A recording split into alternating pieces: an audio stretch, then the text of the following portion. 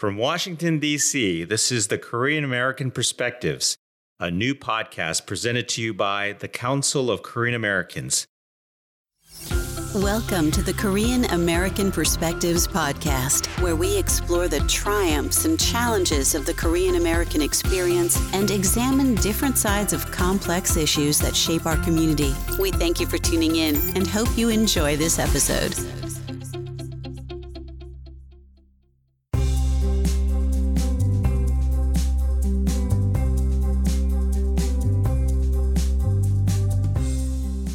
This is Abraham Kim, your host of the Korean American Perspectives podcast. You can't talk about the Korean American community without talking about spirituality and faith. For many of us, growing up in an immigrant Korean American family, we probably went to church or was part of some spiritual community. These religious institutions frequently served as the bedrock that grounded our neighborhoods and Korean American immigrant society. Not only was the church the spiritual center, but often the center of social life for immigrant families in this foreign land, as well as a community center that provided essential services to struggling homes. I remember in my own life growing up in Los Angeles during the 1980s, my pastor was not just a clergyman, but also served as a family counselor, a social worker, and a language interpreter, among many other jobs. The pastor, the priest, the rector, and other clergy leaders served a critical role in the health and welfare of the Korean American immigrant community. But no doubt, as a profession, it was a tough and taxing job. I think that's why many people say going into the ministry is a calling rather than a profession. My guest today, Reverend Eugene Cho, as a 1.5 generation Korean American, chose the path of serving God and his community as an evangelical pastor. This ministry journey he took, however, was not easy.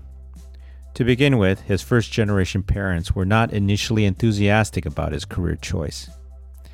Then, as a pastor, he and his family went through some dark days, including living through poverty and deep uncertainty as he struggled to start a church in Seattle during a major recession.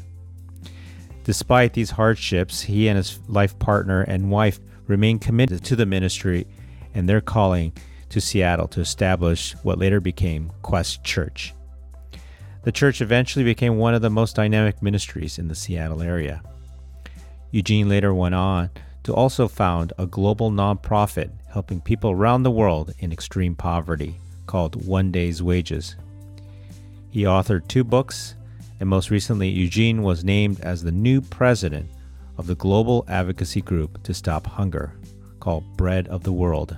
He starts this new role on July 2020.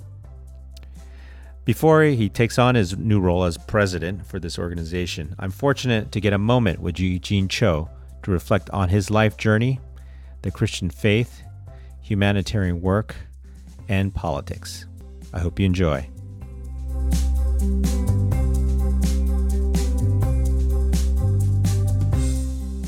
We welcome all of you to the Korean American Perspective podcast. I'm so honored to be here with our guest, Eugene Cho. Eugene, who's currently sitting in Seattle while I'm here in Washington, D.C. area. Well, welcome, Eugene. Thank you so much. It's a joy and pleasure to spend some time with you and the CKA community. I've been looking forward to this conversation and so thrilled to have you. So, Eugene, let's start from the very beginning. I understand you were born in Korea, but your family immigrated to the United States when you were very young. Share with our audience about your immigration experience. Sure. Well, my parents were both born in what is now called North Korea. They have a story of their own where they had to flee down south, experienced a lot of poverty, even persecution, being believers or Christians at that time. But my parents, who weren't able to experience some of the luxuries or access to education that I've experienced, it was really important for them to have their kids go to school. It's a very common immigration story, as you're aware of. But I was 6 years old when we got on an airplane and we immigrated directly to San Francisco, California. And just a couple interesting parts of that story is that my parents, in their infinite wisdom, decided not to tell me that we were moving. My brothers were aware of this. I'm the youngest of three sons. And so it was a shock when I got on an airplane for the very first time, and then to discover at the airport that we were leaving. And thus began our story as Korean Americans. Hmm. So from there, you graduated high school and you chose UC Davis to study for college. What did you study at UC Davis? I double majored. I majored in psychology and theater. Psychology to trick my parents into believing that I was going to go pre-med, and then theater because when I was a high school student, I chose to do something that I considered to be the scariest thing in my life. I was really, I struggled with stuttering when I was growing up. I also struggled with just fear of people. I think growing up as an immigrant, being bullied, being laughed at because of my accent, because of stuttering, because of numerous things, I was voted the shyest kid in my middle school in sixth grade. And so by the time I got to high school, I was just so afraid of people. But I also realized that I needed to confront that biggest fear. And so I auditioned for a play in high school. It was called Midsummer Night's Dream by Shakespeare. I was cast as the Wall. I think I had 2 lines. I still believe I was the most compelling Wall ever. But as a result of that one audition, it kind of opened up my sense of confidence. And I really wanted to explore more about the arts and creativity and public speaking. And so I chose to double major at UC Davis. So, so was your intent to become an actor or a performer? Yeah, that's a good question. But I found out very quickly in college that while I thought I was good in high school, the competition was just radically different at UC Davis. And I think at that level, you begin to realize that in high school, they're trying to give people a variety of parts and opportunities. And that wasn't the same case in college. All along, I think I was still intending to become a doctor. You know, my parents had a very, very stern, consistent speech that they gave to my brothers and I ever since we immigrated. My oldest brother was ordained by my parents to become an engineer. My middle brother was ordained to become a lawyer or a business person. And I was ordained by my parents to become a doctor. And so both my brothers did what they were called to do. They were good sons, if you will. And I was planning on becoming a doctor, but plans changed sometime in college.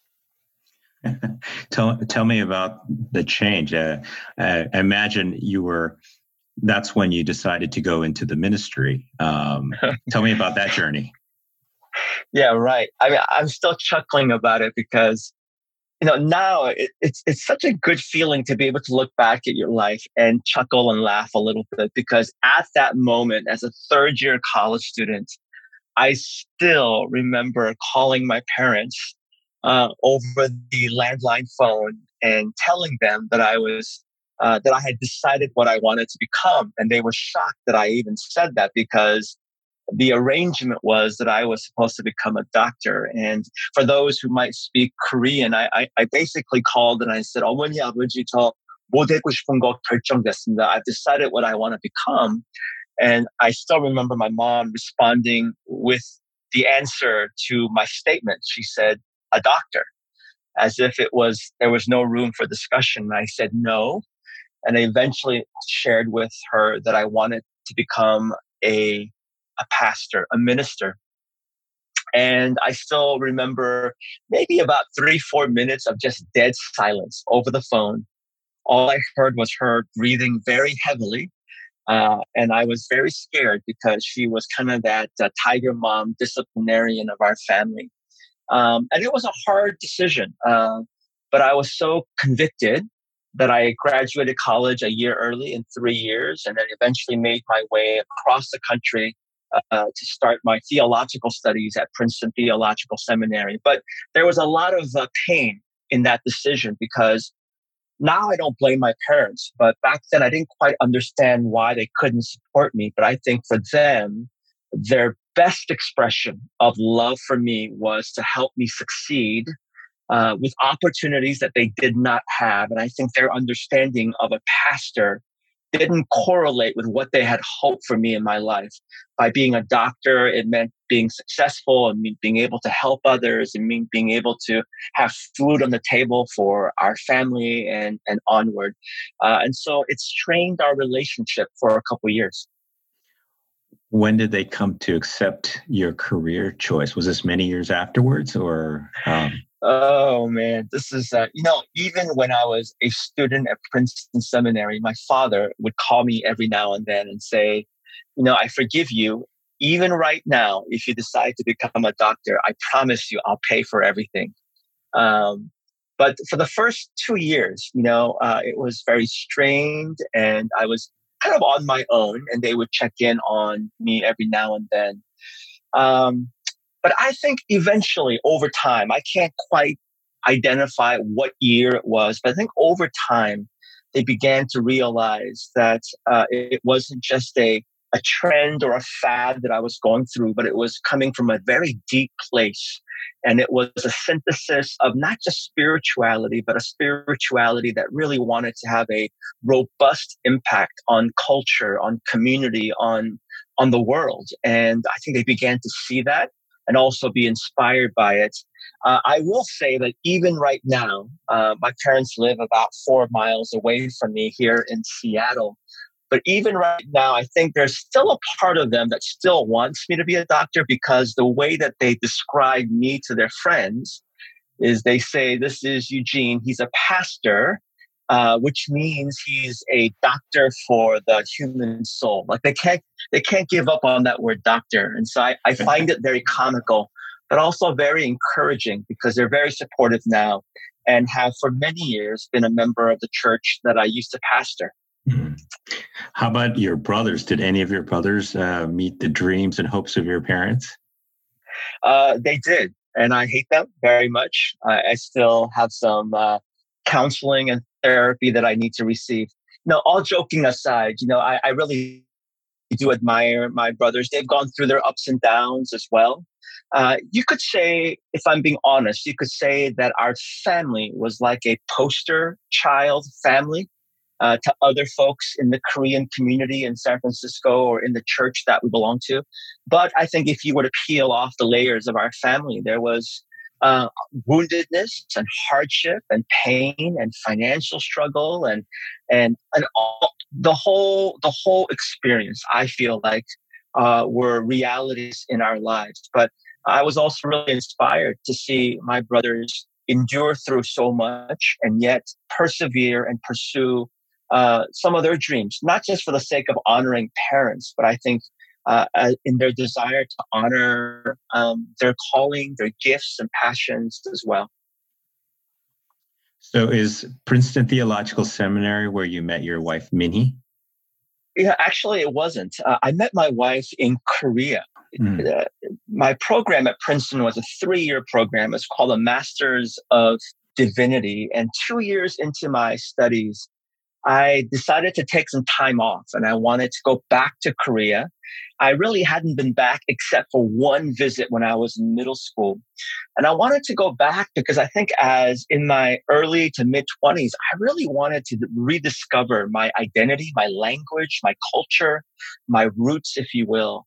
And I felt like I was in a better state of mind as a 20-plus-year-old. And so I decided to go back to Korea, arranged to do an internship at a church in Korea.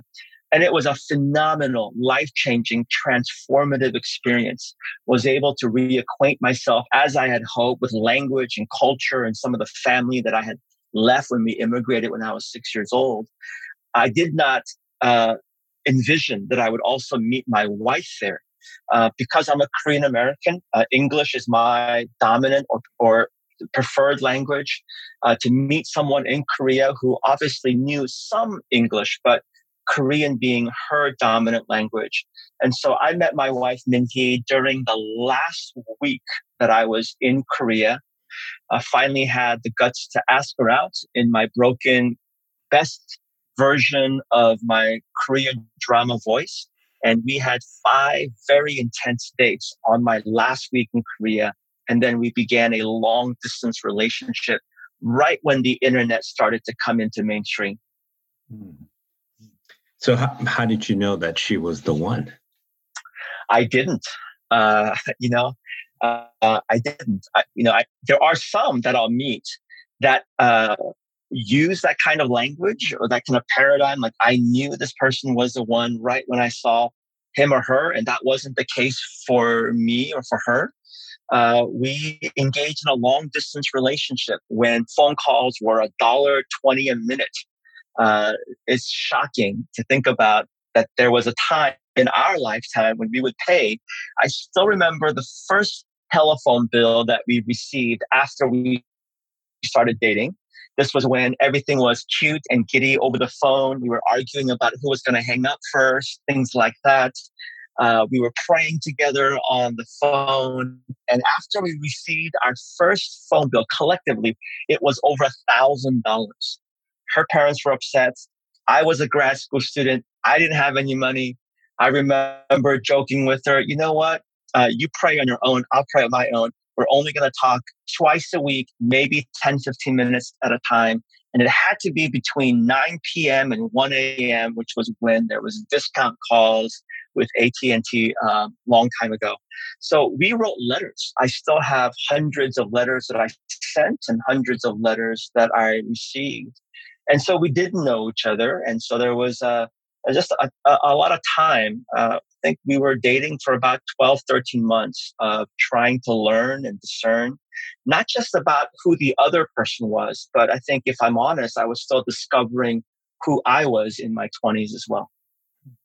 So how did meeting what I'm assuming she was a Korean and you're a Korean American going to Korea to rediscover your identity, you had this amazing experience. I'm wondering how that made you a different person when you came back from Korea.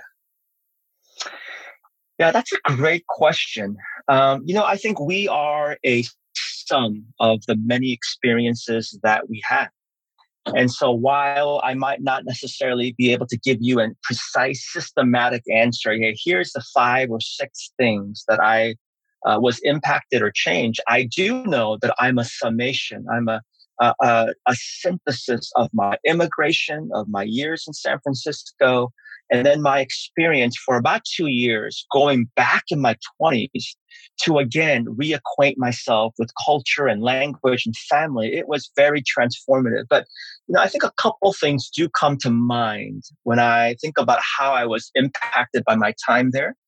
I think it was just more of a sense of peace and joy about my identity as a Korean American. When I was growing up in the States, one of the most painful comments or basically slurs, if you will, that I heard was hearing from people, go back home. And that just always confused me because no matter what I did or how much I accomplished, no matter how well I did in school, I realized that for many people, I would never be seen or accepted as truly American. Mm-hmm. And then in middle school, I did actually go back to Korea and I was so excited to go back. But what was so shocking and caused great confusion was when I went back to Korea thinking I'm finally home, I actually heard that exact same statement from native Koreans to go back home.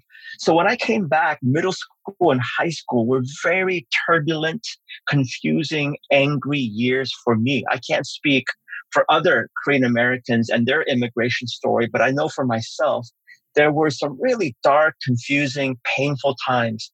And I really began to ask myself about identity. Like, who am I? Where do I fit? Where do I belong? And so I think in my 20s, a little more mature, to be able to go back, I think I began to get a sense of peace and joy about my identity as a Korean American, that I didn't see that as a deficiency, but I really saw that as a gift to be able to see the beauty and difficulties of both cultures and to have the ability to synthesize the good of both cultures into my bicultural identity as a Korean American. And then certainly not just identity, but things of that culture. I began to become more reacquainted with language, with cultural customs that I had forgotten. And it was actually very emotional, to the point that even now, whenever I fly back to Korea, and I go back to Korea once or twice a year, just as I did in middle school and in my early 20s, I always cry when I land. There's just something about landing, and there's a word that I'm sure you're familiar with, but for those that might not quite know this word, it's the word 고향, which means hometown. And there's just something about the fact that as a Korean American, there's a connectedness and rootedness with the land of Korea that will never be taken away from me. Yeah, I mean, as I'm listening to you, we feel a part of, I guess, our homeland, or where the home of our parents, or our home, 고향, and also we feel home here as well, but not fully 100% a part of each. And so we're almost living in a third culture, right? Because we're, like you said, a hybrid. That's right. And so I've heard some people call it, we're living in the kimchi taco culture, right? Because it's a fusion of different kinds of culture, the best and sometimes not the best of things from both culture, but yet it's a part of us and we're blended together. So that's, I think your feelings are very widely shared among folks in our community. So you graduated from Princeton Seminary in 1997, and I imagine you got married soon after that, correct? That's right. So I married my wife near the end of my seminary years. Okay. And I got married in Korea in February 1997, came back. Mm-hmm. And by that time, I was done with my studies, but I stayed for a few months to wrap up and walk for graduation. Just one thing that I'll just say about graduation is one of my biggest regrets as a son, as a child of my parents, is that because I graduated college early and because there was some strain in my relationship with my parents, I decided not to walk during college graduation.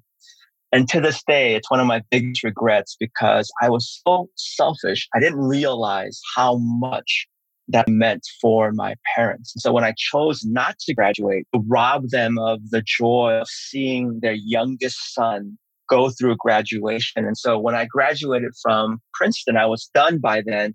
I didn't have to stick around, but it was because I really wanted to give them the opportunity to come to Princeton, to attend the graduation ceremony in our very beautiful cathedral. And shortly after that, my wife and I got into our car with the few belongings that we had, drove cross country back to the West Coast into the Pacific Northwest to Seattle, Washington. So why did you choose Seattle, Washington? Because in 2001, you founded your church, Quest Church, right. And you chose Seattle, Washington, not back to San Francisco. Why did you choose Seattle as a location? I wonder if Sleepless in Seattle had an impact with my decision. I have no idea. I really don't quite know. I mean, as a pastor, and I know not everyone in the audience might understand when I say, when I talk about spirituality, but I'd like to think that we prayed and got some sort of a direction in our relationship with God. But I don't quite know, to be honest with you. I didn't feel like going back to San Francisco was an option because I made a lot of mistakes during those angry, confusing years that I mentioned earlier. We don't have to go into the details, but I made a lot of poor decisions. And I didn't think that I could go back to San Francisco to do ministry there because of those decisions. But there was just something, I think, about Seattle culture. Seattle is known for its kind of hipsterness, its grunginess, its anti-establishment sense, if you will. It's a hybrid of lots of different things. But there was an opportunity to come to Seattle and to be a part of an English ministry at a Korean American church. And so we went to the suburbs and we started an EM, an English ministry at a Korean American church, and did that for 3 years. It was one of the fastest growing churches in the West Coast. But after 3 years, as much as we tried, we realized that this church was beautiful. The English ministry is beautiful. It's still doing and going very, very well. But I realized that in the long run, what I wanted to be a part of as a Korean American who fully embraces and has peace and joy in my identity, that I also wanted to be a catalyst in becoming part of a multi-ethnic, multicultural church that really cared about not just identity and justice issues that impacted Korean Americans, but also impacted the larger culture as well. And that's why we started and founded Quest Church in 2001. So I imagine that was not an easy decision because I recall you telling stories about starting that church, and really it was a difficult time for you during the initial months, year, I imagine, of starting a new church. Tell me about that period of time. No, it was really challenging and it was humbling. Maybe like others, I had a plan. I had an Excel sheet of what I wanted to do. I had a formula. I had people and connections and network. And for whatever reason, nearly every single one of the hopes and plans that we had for the church in the beginning just didn't come to fruition. The market crashed at that time. People that were wanting to give and invest in our church no longer could do it. And the next thing I realized that I needed to get a job. I had left our previous church and found out very quickly that a Master's of Divinity degree was kind of useless to the larger society. People didn't quite know what to do with me. I couldn't get a job at Burger King, McDonald's, Kentucky Fried Chicken, Starbucks. And it was a challenging time. Eventually, my wife and I, we were on food stamps here in Seattle. We were participating in a program called WIC, Women, Infants, and Children, which is a safety net for those who are going through difficult times. We were going through state insurance programs, again, which we're really grateful for. That's part of our story, and I'm sure we'll get to it later, but what's led me to kind of the work that I'm doing right now. So for about a year, I finally landed a job. And I was working as a janitor at a Barnes & Noble store in a suburb in Seattle. And then it was a very difficult time. I think had you and I been having this podcast at that time, it would have been a very angry, very cynical conversation. But as I look back now, I learned a lot. I learned a lot about character, about perseverance, about tenacity.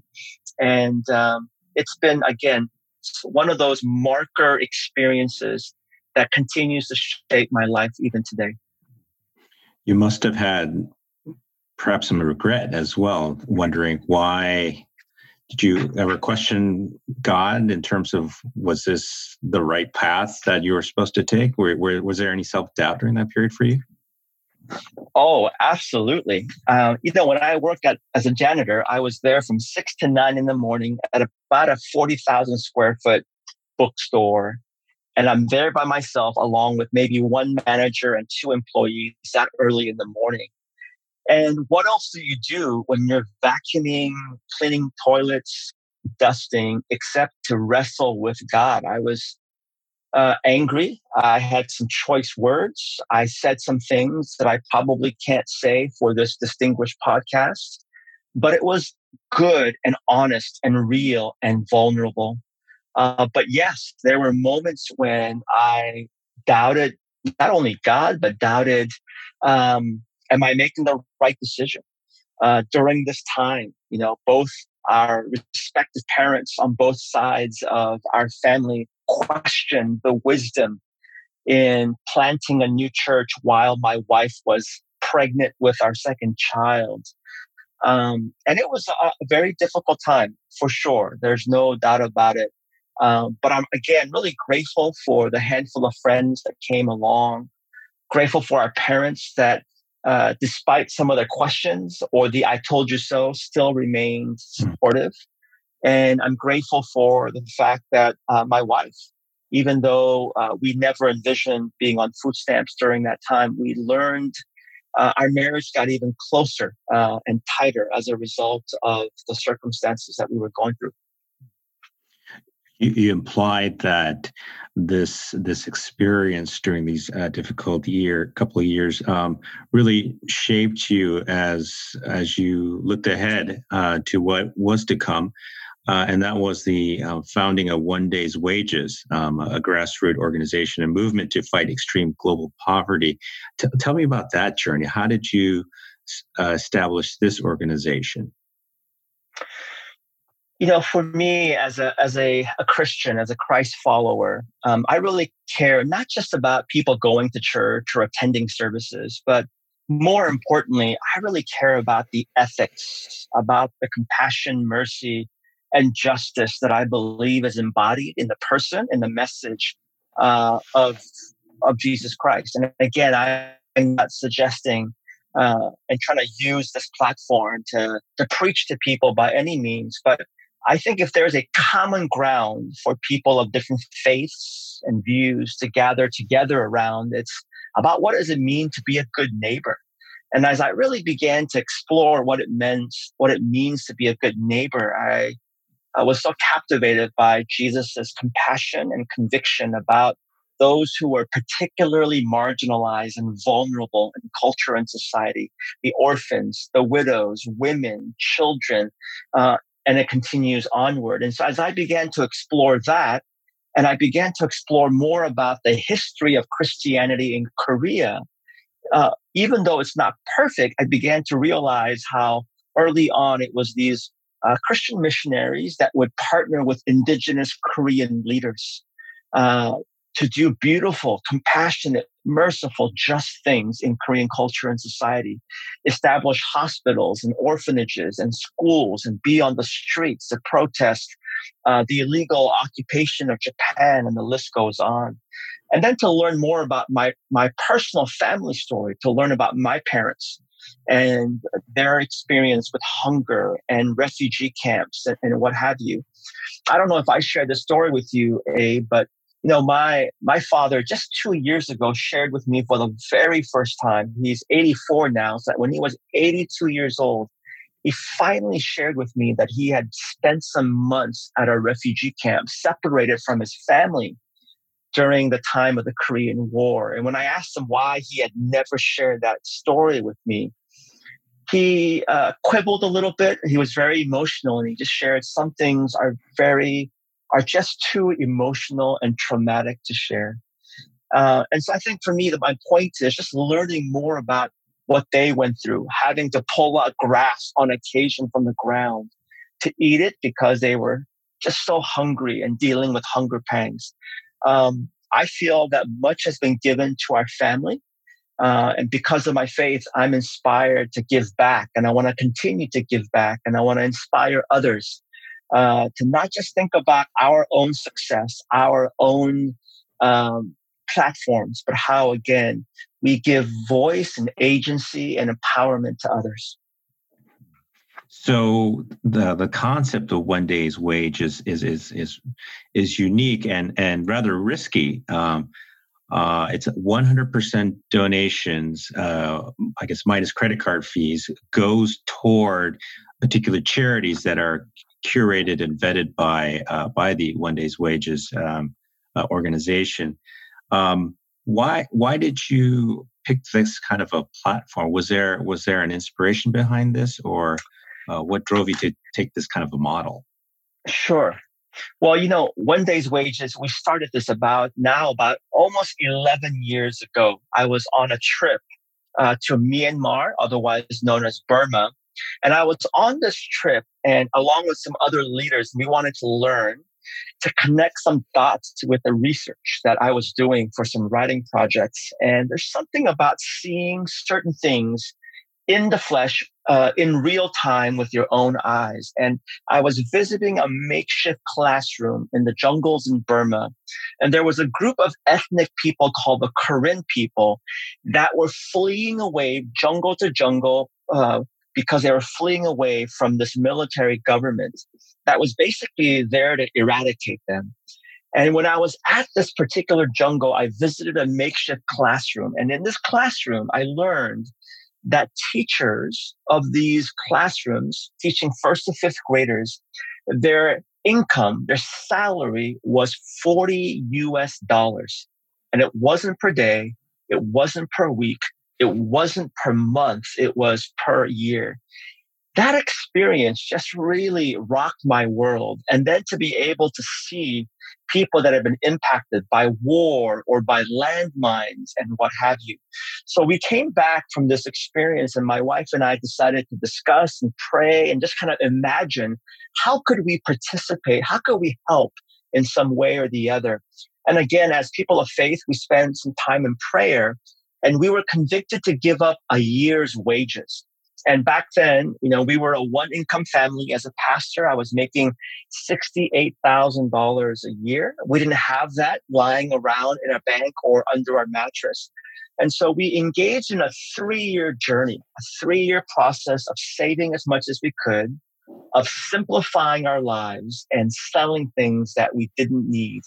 And during this time, we felt like we were inspired by this idea called 1 day's wages.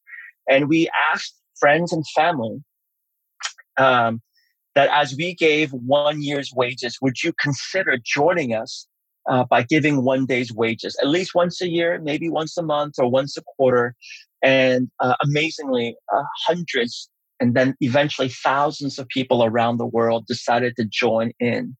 Now, the reason why we committed to this model of 100% is because we know that we live in a world today where people are increasingly skeptical and cynical about charities, about philanthropy, about organizations.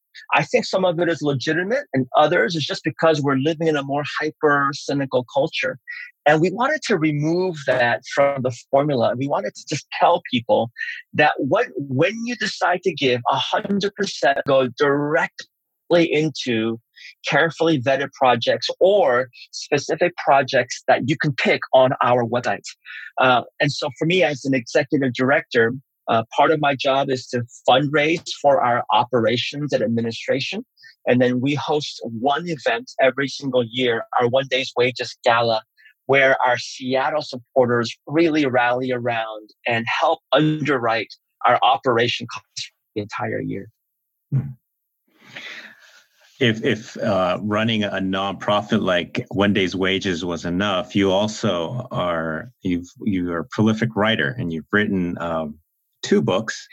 The first one's called Overrated. Are we more in love with the idea of changing the world than actually changing the world? What inspired you to write this book? That book is a confession. It's not a book at all about an expert or a guru talking about change. It's really a confession that I share about how it was so tempting for me to be enamored by wanting to do good things, good ideas, good intentions, good words, good sermons, good speeches. But I realized that my pushback was when there was a cost to me, when there was actually sacrifices that I needed to make in my life. And I think if we're honest, that can be part of the temptation, the seduction of our world today, where we can be obsessed by how we appear to other people. I think social media is a classic example of being more concerned by how we appear to other people. And so nearly every single person that I meet wants to do something to make their communities and their cities and their nation and the world a better place to live. We should affirm it, but we should also name that there are challenges, there's a cost to pursuing those things. And so that book seeks to name some of those things and how we can push through and be tenacious in our pursuits. So what do you propose or recommend people who want to push through? What are some things that we should be doing? A couple things that I can just share. There's obviously a lot more that I write about in the book, but a couple things that I would just share from the get-go is that we can never do it alone. The idea of the Lone Ranger, the whole hero complex, the white savior or the Asian savior complex. We can't do it alone. There's something beautiful and compelling about partnering and collaborating with other people. I think CKA is a beautiful example of that. It's this idea that is an island to themselves. While you and I, Abe, are individuals, we have our unique stories. When we collaborate and pull together and come together, and as CKA comes together with other women and men in different seasons of their lives, college students and younger professionals and people that have been around the block a few times, we can accomplish so much more by mutual encouragement, by pulling in our resources, our think tanking, our ideation, and the list goes on. That would be one.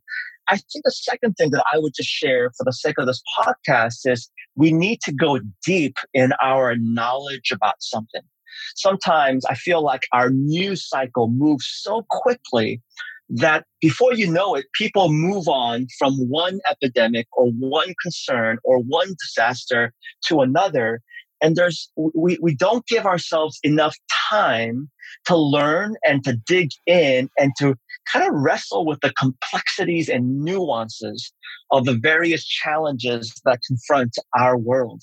And so there's something about if we care about something, we owe it to ourselves, the people that we're wanting to empower and come alongside and learn from. And we also owe it that subject to become an expert on that subject. We might not necessarily become PhDs, but I think we need to really dig in. So those are the two things that I would just share, in addition to numerous other things I shared in the book. Do you feel like this first book was in some ways, your second book's a follow-up to this book? You wrote a second book a couple of years later called Thou Shalt Not Be a Jerk, A Christian's Guide to Engaging Politics. It seems absolutely an appropriate book given the time we live in, but a rather risky book too, I would say, to write in these times. Why did you write this book? Was this a follow-up from the last book, or is this something that you completely had something that you wanted to write about? I mean, I think it's somewhat connected, and it's also a standalone book, but I mean, it's connected in the sense that it flows from the authenticity of my imperfect story in life. I think the books that I write, the talks that I give, I want it to be an authentic expression of my imperfect life. And this book certainly is it. When you ask the question, why did I write this book? I could say jokingly, I'm a masochist. I like pain because I've gotten my share of criticism left and right from lots of people. I recently wrote or did an interview with the Washington Post about President Trump's usage of the terminology Chinese virus. I mean, that's probably a different podcast in itself, but I got thousands of emails and thousands of comments on that column and on my Twitter feed and such. But it's really because, I want to be able to contribute to a more healthy, a more flourishing, a more just, a more compassionate, and then certainly as a Christian in a culture that more reflects the heart and character of Jesus Christ. Now, not everybody might agree with my views or thoughts, and that's okay. But as you and I discussed at a meeting a few months ago, we talked about how challenging it is that it's not just people bringing their respective views together, but there's a loss of civility, a loss of respect, a loss of just basic human decency and kindness. And as a result, it is causing a great divide and polarization in our culture, in our nation, and really all around the world. Do you have any recommendations or suggestions if some heads of state came to you and said, Pastor Cho, we want to change the culture? What would you suggest people? What would you advise these leaders to do? Right. Easier said than done. And I say this in the book. I write 10 commandments. One of them is thou shalt not be a jerk. So there's 10 thou shalt whatever And I go through 10 of these things, and I will admit, it's easier said than done. But over my years, I've had conversations with, and sometimes meals with our city mayors, our city council, with governors. I've had 3 opportunities to go to the White House to meet with presidents in past administrations. It's something that I really care about because I believe that politics matter. Sometimes there are some people, whether they're Christian or not, that feel like politics is too messy, it doesn't matter. And I would love to take this moment to tell anyone who's listening, politics matter because they inform policies that impact human people. And oftentimes, people that are kind of on the margins, people that are forgotten, people that might not have their voice heard in the larger choir of a noisy culture. So a couple suggestions that I would share, and hopefully I'd love to encourage people to check out this book. But 2 things come to mind. Number one would be that I think we've lost the art of listening. I know it's not rocket science, but the art of listening even to those who may have differing views than we do. In the book, I talk about the story of a movement called MADA, which stands for Make America Dinner Again. And coincidentally, 2 Asian American women in the Bay Area were so distraught by the results of the last presidential election that after their emotions subsided, they were just confused. And they wanted to have a meal with some of their friends that voted for President Trump. And to their credit, they realized that as they were examining themselves and their social circles, they realized they didn't know a single person that voted for President Trump. And in some ways, I think that's part of the challenge of our world, is that we're basically placing ourselves in silos, in echo chambers, where we're surrounding ourselves with people that look like us, think like us, feel like us, worship like us, and vote like us. So when we're talking about loving our neighbors or listening to our neighbors, it's kind of an inaccurate description or perspective. And so they decided to invite through social media, share their story, and said, would you be willing, if you voted for President Trump, have dinner with us? We'll gather people of different circles, different backgrounds. We'll all bring us a plate, a dish to share, and let's just talk about our views on different perspectives. And that has spurred a global movement. There's MADA chapters all around the country, and contextually, this has also changed in other places around the world.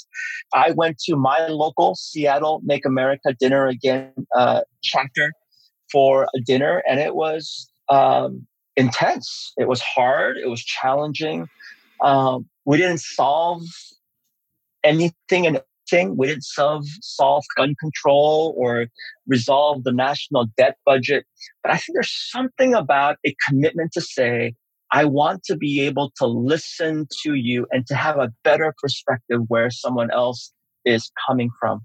I think the other one is that that my book isn't a license for us to be passive, to be soft, to be deferential. It means that while we're still respectful and gracious and civil, we should still contend for convictions and passions that really matter to us, especially as they deal with those within our larger society who are often forgotten or not seen.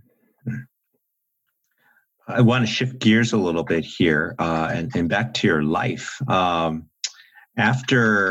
After being with your church for 17 years, on September 2018, you decided to step down from Quest Church, and there was some media coverage around this. Tell me about that journey and how you came to that decision. One of the hardest decisions of my life. We love our church. My wife and I, having planted that church in the year 2000, we labored, sweat and tears for 18 years. Our children were born at this church. It's probably not the best analogy, but Quest Church felt like a fourth baby to us. So it was a really hard decision. But the two things that factored into our thought and our decision making is that my wife and I always envisioned that when a time came, and if a time came, that we wanted it to be done when the church was at its healthiest, when it was experiencing its most flourishing as a community. And we felt this was the right time.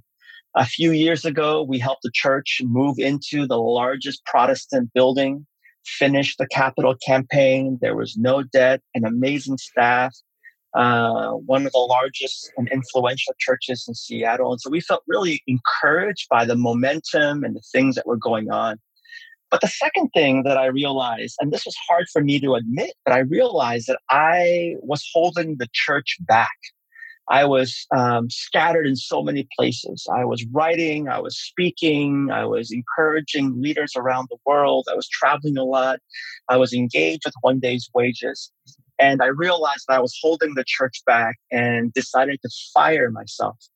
And that was really the reason why we made that decision. There was some risk involved because we have two kids that are in college right now, so to give up a full-time job. But we also sensed that in the next chapter, I'm not quite sure what that was going to be because we had no idea.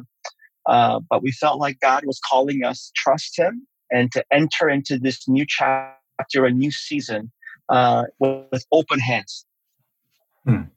So from this, how important do you think it is for leaders to learn how to step down or step away? Is there a lesson for leaders that you would like to encourage? There is. And I think, especially in today's world, there's a lot of emphasis on starting, a lot of emphasis on entrepreneurialism. And that's good because clearly, I think we have a high value for these kinds of attributes and qualities.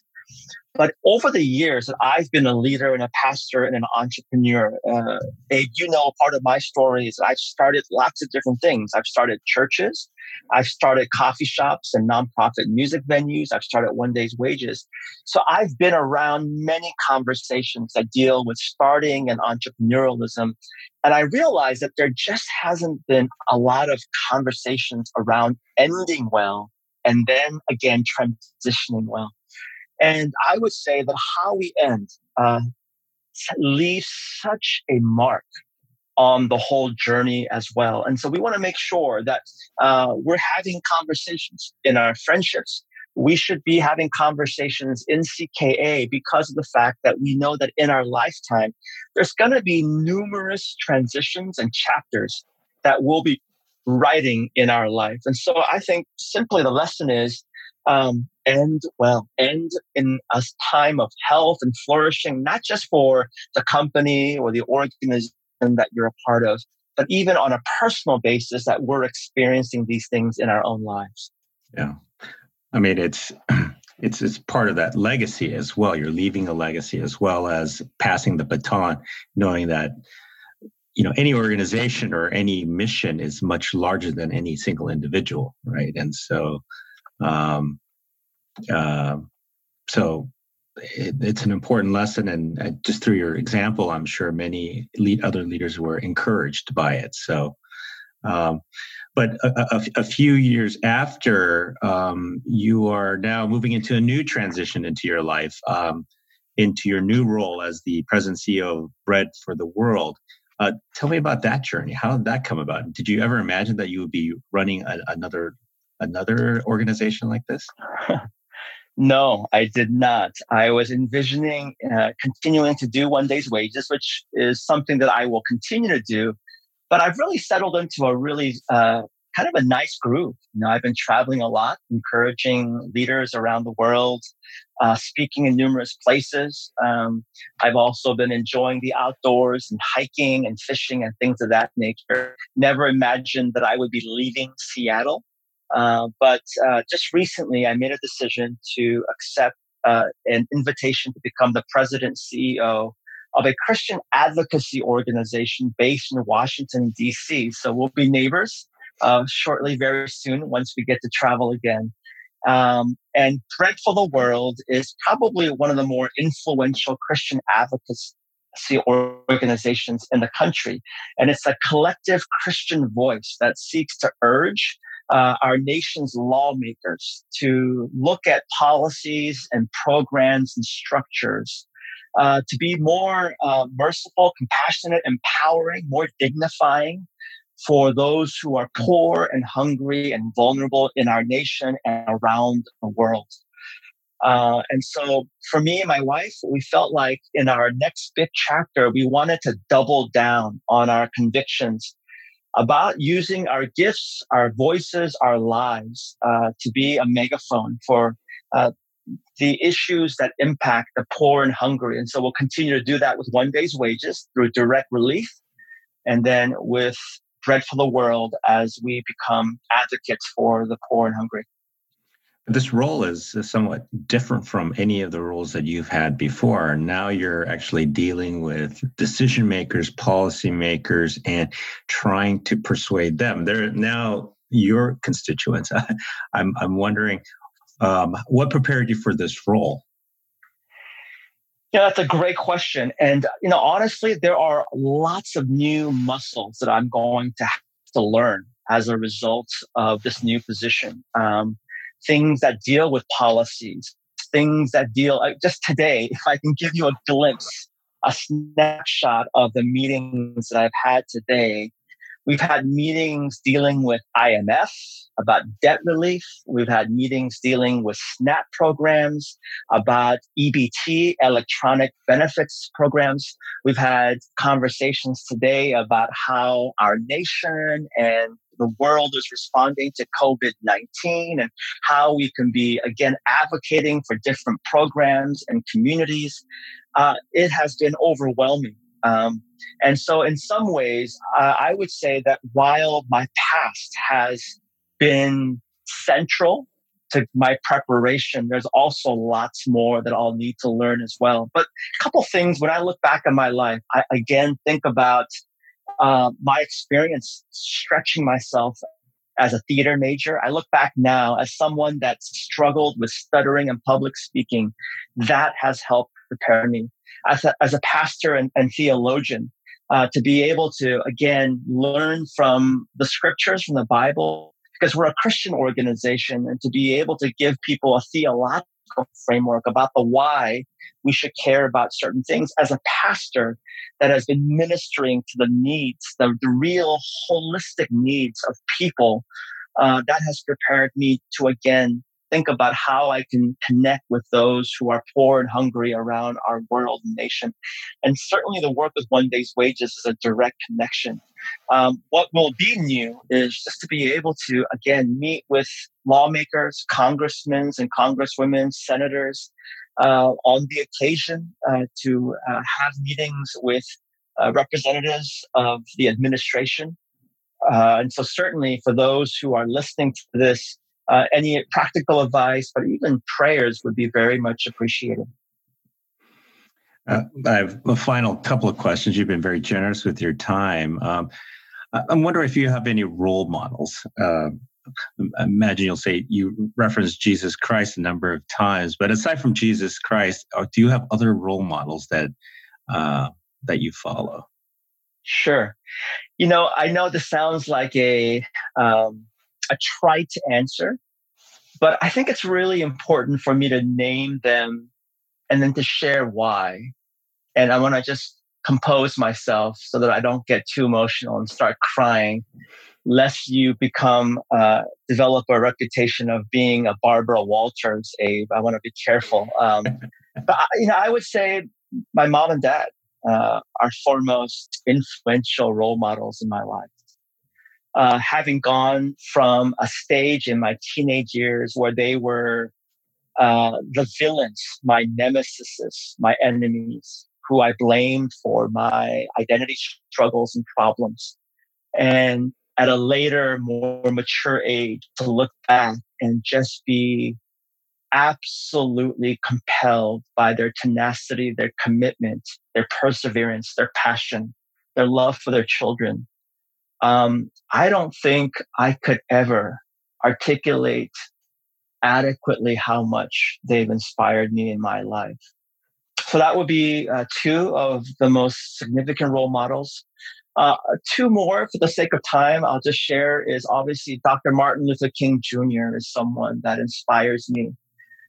Yes, partly because he was a pastor. Yes, because he was a Christian. But I think, again, it was just his conviction that our faith is not something that we engage in for a 90-minute service on a Sunday. It's not something that we attend, but it's how we exist, how we live, how we engage, how we seek to use our views, our faith, to especially love our neighbors, including and especially those who are particularly vulnerable. And the last person that I'll share is someone that I had the privilege of writing about in my latest book, Thou Shalt Not Be a Jerk. It's tragic that her life was cut so short, but Yu Kwan-sun is a Korean activist that was very prominent in the March 1st movement against, at that time, the imperial Japanese colonial rule of Korea. And I didn't know about her story when I was young, but as I've grown in my years and more connected to my identity and my Koreanness, that pride and joy, not in a nationalistic way, but in a healthy, patriotic way, I've come to learn more about her story. And she was also a believer, a Christian, who was able to synthesize, yes, her faith, and then her convictions about compassion and justice. And I am just so compelled by this young woman. I think she was only 17 or 18 years old when she was martyred while she was in jail. But this young woman that many of us probably don't know about, particularly Korean Americans, she was one of the most pivotal, influential figures in the liberation of Korea. And so she's one of my role models as well.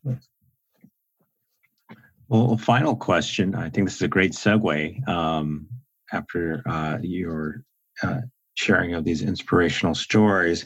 I mean, if you could talk to your 19 or 20-year-old self, what would you advise the young Eugene Cho?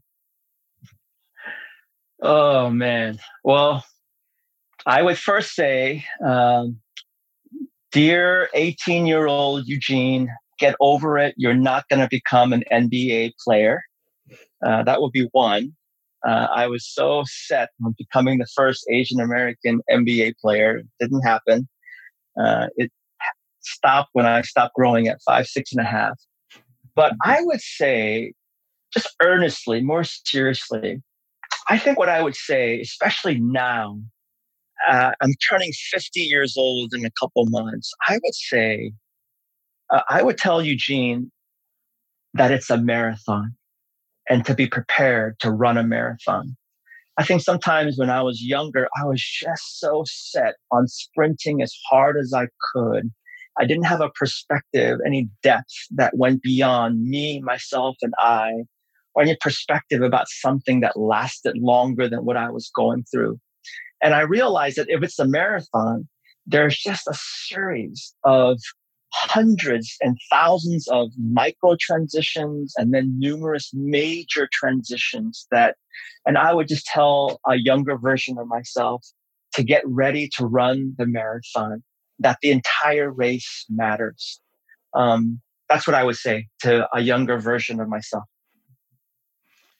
Well, thank you very much, Eugene, for your time. And we will certainly watch very earnestly and root for you as you start your new chapter at the organization Bread for the World.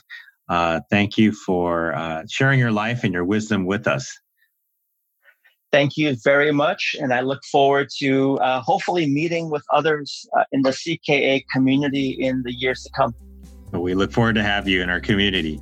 Thank you very much.